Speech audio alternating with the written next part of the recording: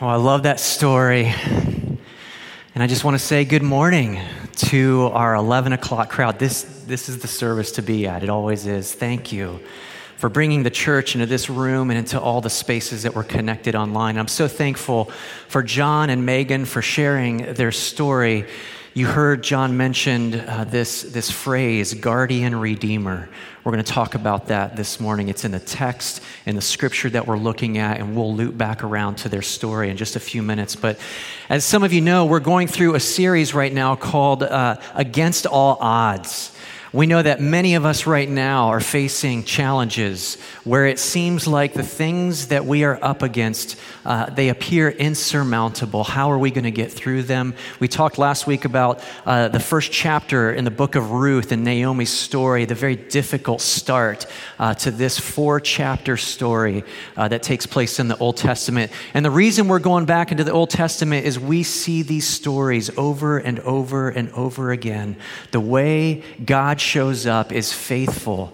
There's nothing that can stand against God's sovereignty and his will. That was true in 1050 BC when this story takes place. It's true right here in the 21st century. So you're in the right place. We're so glad that you'd be connected with us.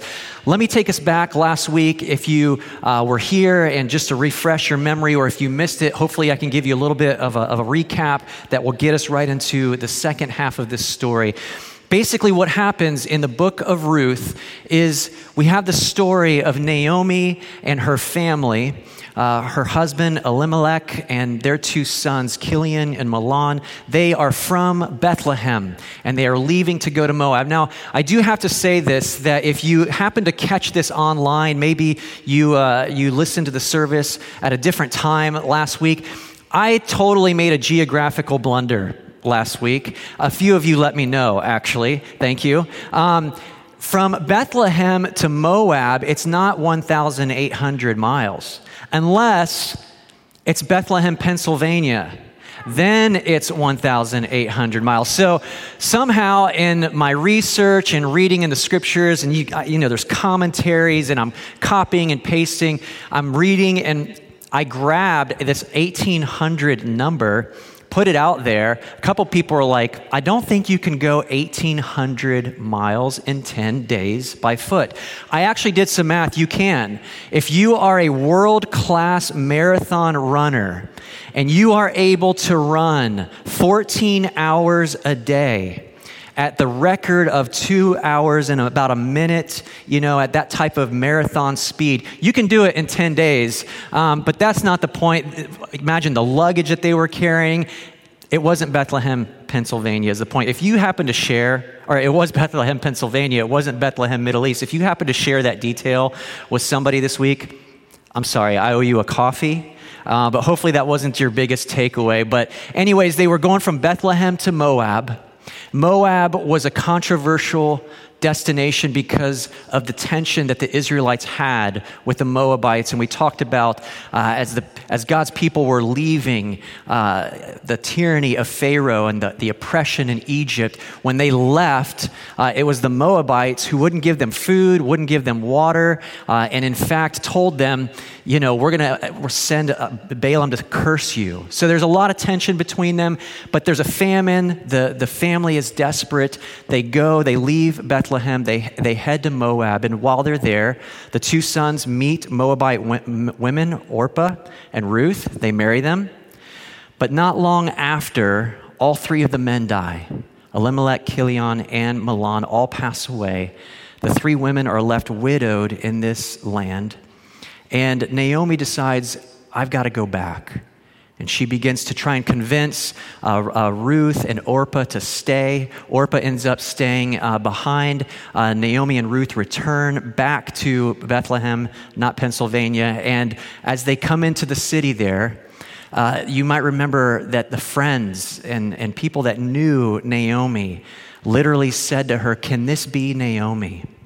Her name in Hebrew meaning beautiful, meaning pleasant. Here she comes empty-handed, devastated, having lost everything. And she says, don't call me Naomi, don't call me beautiful, call me Mara, which in Hebrew means bitter. And that tension, that struggle that she modeled in this story of believing but struggling also with belief, and that wrestling that she had with God. And so they come back, and the end of chapter 1 ends with the barley harvest beginning. It's a grim start to this story. And my goal here this morning is in 3 chapters, we're going to cover 4 scenes. We're going to move quickly through this story.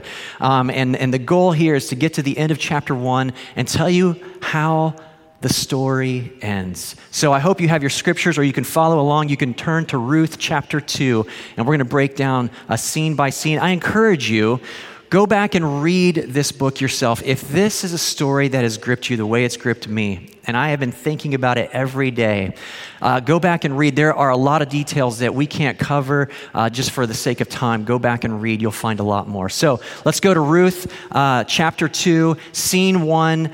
They are back in Bethlehem. We're not even sure. The scriptures don't say where they're staying. And they are in a desperate situation. And so scene 1 starts with Ruth saying, we got to find some food. And so Ruth, the Moabite, said to Naomi, let me go to the fields and pick up the leftover grain behind anyone whose eyes I find favor. And Naomi said to her, go ahead, my daughter. So she went out, entered a field, and began to glean behind the harvesters. And as it turned out, she was working in a field belonging to Boaz, who was from the clan of Elimelech. Okay, so we've got a connection here. I want you to pay attention to a couple quick things that you'll see repeated in the story that continue to show the heaviness of what they were facing. Last week we were focusing on Naomi. Now you're going to see the switch more so to Ruth. Ruth is now a foreigner. She's back in Bethlehem. She's not an Israelite. And she's an immigrant, and you can imagine some of the struggle that she must have been facing. And you're going to see this come up in the scriptures in just a minute. She is out of her element, but she is venturing out courageously to try to help fix the situation that they're in. And they go, she goes out to glean. What does that mean in the Old Testament? What is gleaning? Basically, in the book of Leviticus, there are a number of commands that God literally gives to Moses to tell the people. These commands are referred to as Levitical laws or the holiness code. You can look at them later. And this is one of them. It's meant to make sure that God's people are protected during different situations that they might face in life. And here's one of them. The instruction is this: for those who agriculturally were harvesters, they owned fields, this was what God said to them. When you reap the harvest of your land, do not reap to the very edges of your field or gather the gleanings of your harvest. Do not go over your vineyard a second time or pick up the grapes that have fallen. Leave them for the poor and for the foreigner. I am the Lord your God. In fact, the very beginning of Leviticus 19, God says, I am holy, therefore be holy. And at the end of many of these commands, these Levitical laws, God continues to remind them that I am the Lord your God. The reason is he wants us to know these are not charitable acts. These are acts of love. This is paying attention to who God is and his character, seeing who our Creator is, and doing what God did for us, stepping into situations and doing that for others. That's what these Levitical laws, this holiness code was all about. It was actually acts of worship to step into. So the story continues. The gleaners are out there. The harvesters are collecting the food. There's the poor, the foreigners. They're gleaning behind them. Boaz arrives back from Bethlehem. He was in town. He greets the harvesters. He says, the Lord be with you. The Lord bless you, they answered. And Boaz asked the overseer of his harvesters, who's that girl? He pauses. He recognizes somebody different in the field.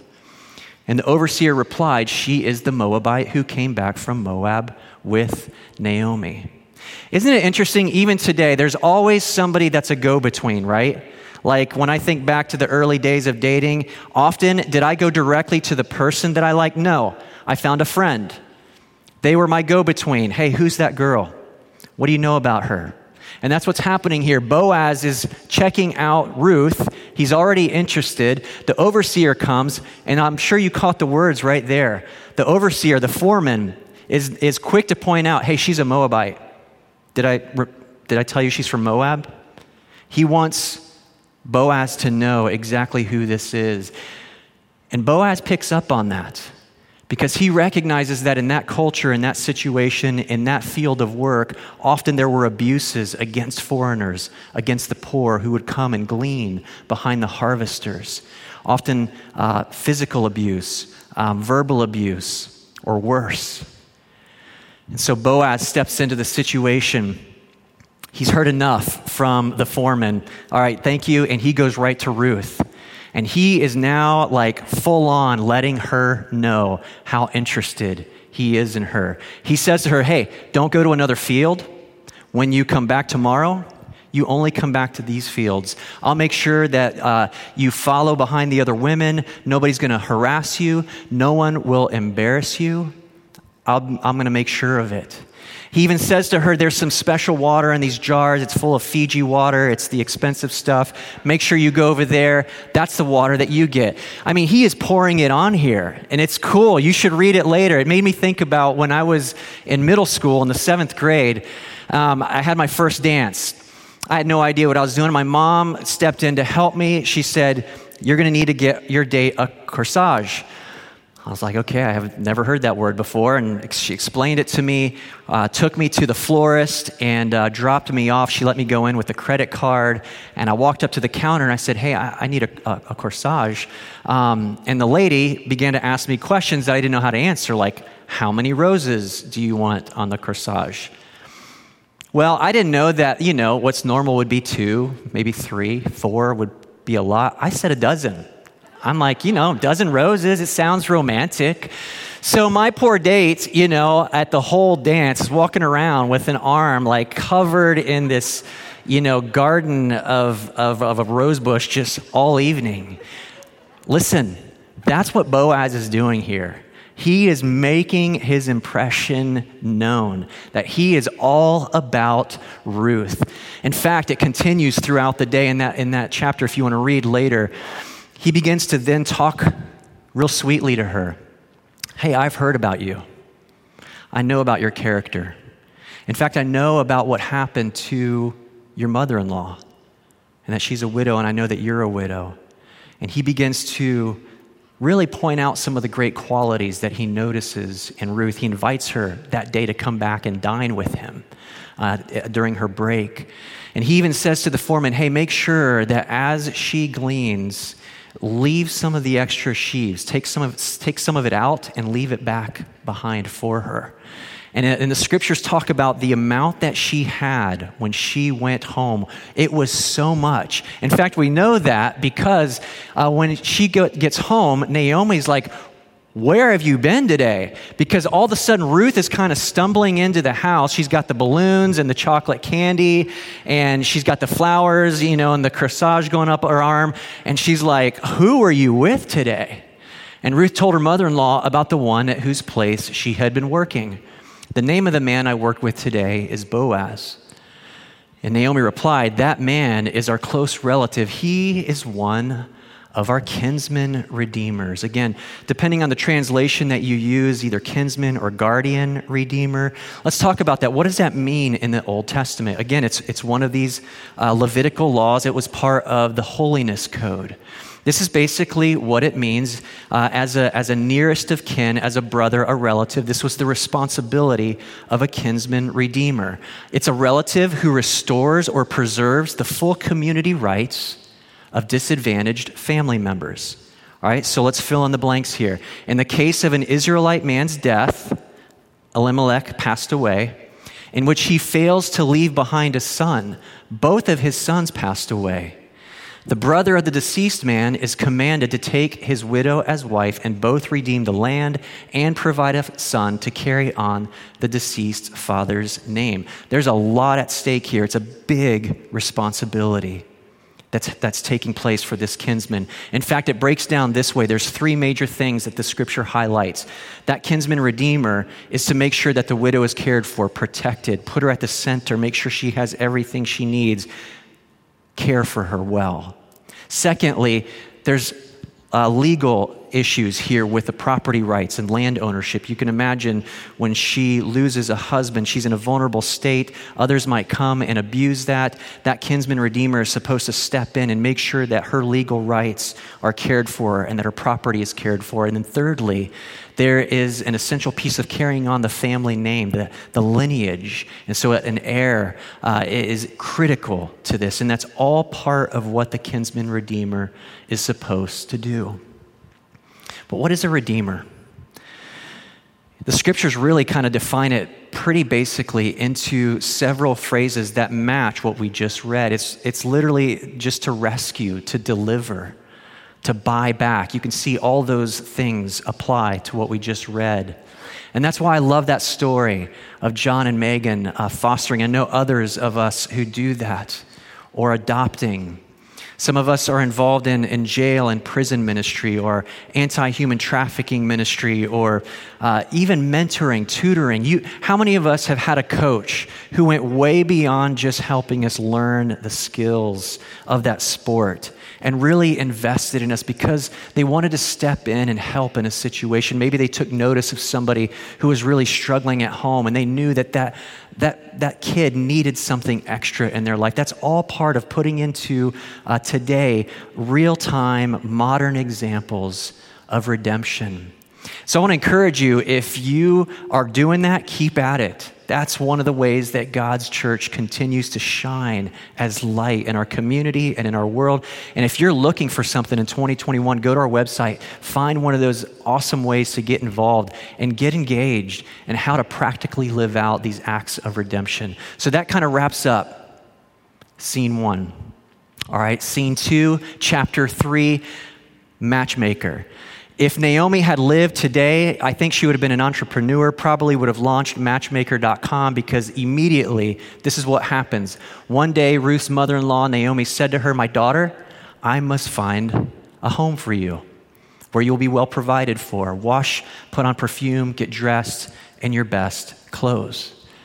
So here's the deal. I'm going to kind of summarize the blueprint. Naomi, she sees the writing on the wall. She knows that Boaz is interested in Ruth, and now it's time to coach up Ruth on how to show interest to Boaz. So this is what she says. Here's what you're going to do. First of all, you're going to meet him secretly at night. You're going to go where his office is, where the barley is being cared for and stored. It's harvest season. He's going to be working late nights, probably sleeping at the office. You're going to go to where he is secretly at night. After he eats, he'll fall asleep. He's going to be exhausted. And what you're going to do is go quietly, lie down next to him, and uncover his feet. Now, you go and read this later, okay? And you can kind of read between the lines. Nothing illicit, immoral, nothing wrong happening here. But Ruth is definitely making some serious passes at Boaz in this chapter. It's pretty amazing. And the gist of it is she's going to sit there while he's sleeping. How many of you have ever woken up in the middle of the night because your feet's sticking out of the covers, catch a draft, you wake up, get recovered? He does the same thing. He wakes up, it's dark, he can't see her. He asks, "Who are you?" And Ruth tells him that it's her, it's me, it's Ruth. And she asks to share the edge of his garment. So this is one of those dots that I want you to connect, that we're gonna kind of do here at the very end of this story. Basically, in that time period, you've probably seen some of these traditional shawls that the Israelite men would have worn. It's called a talit. It would have different number of tassels depending on the shawl, called tzitzits. But the real piece that I want you to focus on is the edges. The edges of the shawl was basically in Hebrew referred to a kanif. And the word basically is the same word for the wing of a bird. So if you were to read in Hebrew in the Old Testament and talk about the wings of a bird flying, it would use the word kanif. Or in this case, when it's talking about the wing of this shawl, it's referencing the same thing. And she's basically saying, "Would you cover me with the edge, the wing of your garment?" And we'll come back to why that's so significant. And so after that takes place, she says to Boaz, "Hey, by the way, You are a kinsman redeemer to my family.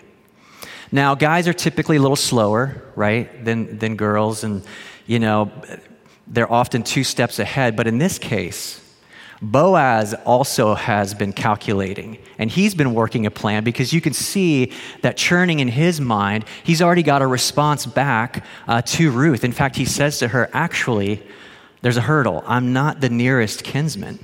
There's somebody else. He'd already been thinking ahead.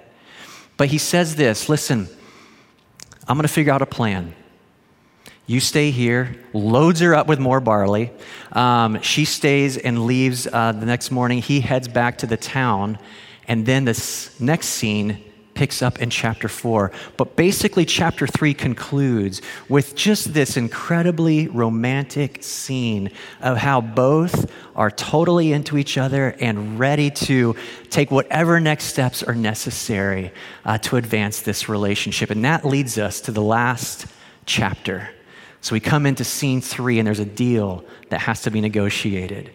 Chapter 4 moves quickly. All of a sudden, it's morning, and Boaz is in town. He goes to the town gate. He sits down there just as the guardian redeemer that he had mentioned came along. And Boaz said, "Come over here, my friend, and sit down." So he went over and sat down, and Boaz took 10 of the elders of the town and said, "Sit here." And so they did. He got a council together. What's really cool about this that I have to point out is it's the narrator here, the author of Ruth, is going out of their way to never mention this other dude's name. His name is never mentioned. In fact, the way the Hebrew is written in this story, it kind of often just refers to him as so-and-so. What's his name? It's kind of like when maybe when you're dating somebody new, you never refer by name to your old girlfriend or boyfriend. It's like a no-no. Like, you just don't do it. You just kind of refer to them as he or she. That's kind of what's happening here. The narrator is putting all the emphasis, all the glory, all of the name on Boaz. Because what Boaz was doing was stepping into kind of a tricky situation, putting his name and reputation on the line. Because he was ready to step in and do all the work for the kinsman redeemer. And this other guy just kind of gets referred to as so-and-so.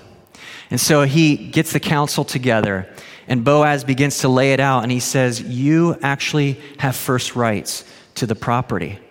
And the guy's like, "This sounds like a deal to me, add more property to his portfolio." He says, "I'll redeem it." And so at first he accepts. And then Boaz says, "But there's more to it. You also will take Naomi, the widow of Elimelech, and you'll take the daughter-in-law who's a Moabite as well." Well, this complicated the deal. And all of a sudden, for reasons that we're not totally sure, so-and-so is kind of doing the math, and he figures that what he's inheriting is going to complicate his estate, and he's not sure how much will go to his biological children. And so he kind of pulls out of the deal and says, "I'm out. You can actually redeem this situation." And so what's his name totally declines. What's so cool in this story, and you can read it later in this chapter, it's almost as if trumpets sound. They don't literally, but it's almost as if confetti rains down from heaven, because as soon as this guy mentions, what's his name says, "Hey, the deal is off," boom, the deal is done. Boaz is standing, announcing to everybody the engagement. In fact, what's amazing in the scripture, there's a part of the text there where what's his name takes off his sandal. Because part of inking the deal, signing the deal, is that the person would take off his sandal and hand it to the person to say the deal is done, almost as if to say, it's your property, you can walk on that land, it's yours, the deal's done. I'm imagining Boaz here. Like, I would love to have been a fly on the wall. I bet his shawl had sweat rings underneath it. I bet he was sweating that negotiation deal. I can envision, what's his name, trying to, hand over this dirty sandal, and Boaz is just pushing that thing out of the way. He's got the tux being ordered. He's sending out the cards for save the date. The wedding cake is getting ready. I mean, it's a done deal. And man, he is ready to celebrate. And that's how the story ends, except it doesn't just quite end there. There's an amazing piece of scripture. Again, sometimes in the Old Testament, there's some in the New Testament too. We often skip verses that just get into names. They're hard to pronounce and they're just genealogy and it's hard to connect the why behind it. But what's so cool at the end of chapter 4 in Ruth is there's this little section that ends the story. And it's like the end credits. And what it does is it goes back 10 generations and it connects the dots all the way to Boaz. Now, I want you to pause before I show you these verses. Think about Naomi for a second. Chapter 1, coming back empty, not feeling beautiful, not feeling pleasant, feeling ignored, feeling empty, feeling lost, feeling like there's no future. And now she's watching in the providence of God, Ruth marry Boaz, and they end up having a son, and Naomi becomes a grandma. And so the scene ends with these verses. Perez was the father of Hezron, Hezron the father of Ram, Ram the father of Amminadab, Amminadab the father of Nahshon, Nahshon the father of Salmon, Salmon the father of Boaz, Boaz the father of Obed, Obed the father of Jesse, and Jesse the father of David. That would be King David. And it doesn't end there. What's so unbelievable, church, is fast forward 14 generations later, go to the Gospel of Matthew in the New Testament, the first chapter. I'm not going to read all of it, but it starts with a long list of genealogical names. And guess what you end up seeing? 14 generations past King David, Jacob, the father of Joseph, the husband of Mary, and Mary was the mother of Jesus, who is called the Messiah. God is in the details. This little story that's nestled in the Old Testament, 66 books in the Old Testament, many of them long. And this 4-chapter book, the story of 2 widows that the world would have probably forgotten. And yet they stood in the gap there, trusted that there's a God, that God is almighty, God is El Shaddai, and that even if we don't understand all the circumstances, it's okay. It's okay to wrestle with God. It's okay to do battle with God. He's not intimidated by that. He invites us in. And that's the story for us today in the 21st century. It's the story of a Redeemer, Jesus, the ultimate kinsman redeemer, who came and stepped in and rescued and delivered and came through in every way for us. I heard a story once, maybe you've heard it as well. It's the story of a guy who was walking down the road one day and he fell into a ditch. And it was deep and he couldn't get out. The sides were too steep. He was stuck. He couldn't get out of there. And after trying for a few minutes, he gave up. And finally, he saw somebody walking along and he yelled up to that person, "Hey, can you help me?" And the person looked down and the guy in the ditch noticed that it was a doctor. He was wearing a lab coat. And the doctor wrote a prescription, threw the prescription down and walked away. The guy's like, great. And so he waits a while longer and he sees another guy come by and he yells, "Hey, can you help me?" And the guy stops and he notices it's a priest. He's got the collar on and the priest writes down a prayer and he throws it in the ditch and he keeps going. And so finally, some more time passes and another guy walks by and the guy in the ditch recognizes him. It's his friend, Joe. "Joe, can you help me? I'm stuck down here. I fell into this hole and I can't get myself out." And mid-sentence, before he can say anything else, Joe jumps into the ditch with him. And his friend's like, "Are you crazy? What are you doing? Now we're both stuck down here. We're never going to get out." And Joe says, "It's okay. I've been in this ditch before. I know how to get us out." That's the story of Boaz.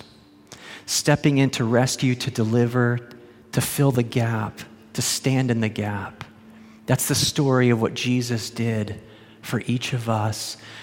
It's what we're called to do as a church today, to walk in the footsteps of these characters named Naomi and Ruth and Boaz. Let's not be the so-and-so, the what's his name. We're the ones that walk in the lineage of Christ. We're the ones that step in as the family of God into our community, our neighborhoods, our schools, the situations where others are needing some form of modern day kinsman redeemer. Let's be that church. Let's do it again and again and again, and let the light of shine Christ to the world today. Would you pray with me? Father, we worship you as the God who is holy, the one who stepped in, who sent Jesus to fill that gap and to be for us what we could never be for ourselves. Our Redeemer for eternity, the one who has rescued us not just forever, but for today. Father, we confess to you that we so often overlook those opportunities around us to step in and be of help, to speak a word of encouragement, to help in a practical need. Would you inspire us, God, to walk in the image of our Creator, of Jesus? Holy Spirit, give us that courage where we lack it. Help us to remember and worship you as the faithful one who went against all odds to rescue us. Help us to do that again today, we pray in Jesus' name.